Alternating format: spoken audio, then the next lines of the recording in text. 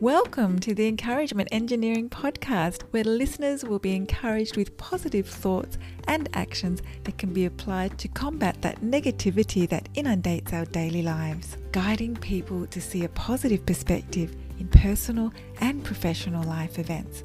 Now here is your host, Bob Brum, the Encouragement Engineer. Bob Brum here, Thames Encouragement Engineer, offering you another encouraging quote from Will Rogers. Some people try to turn back their odometers. Not me. I want people to know why I look this way. I've traveled a long way and some of the roads weren't paved. None of our lives are perfect. We all have trials and tribulations that age us, give us headaches and scars. The reality is that we are so immensely powerful to overcome these issues if we lean in on that fact. The fact we can overcome what we went through. The fact that the scars left from a temporary situation does not make the situation permanent. Our road is a gift we can grow from.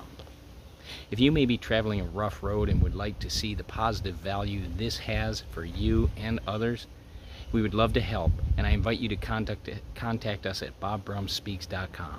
And I hope you have a great day.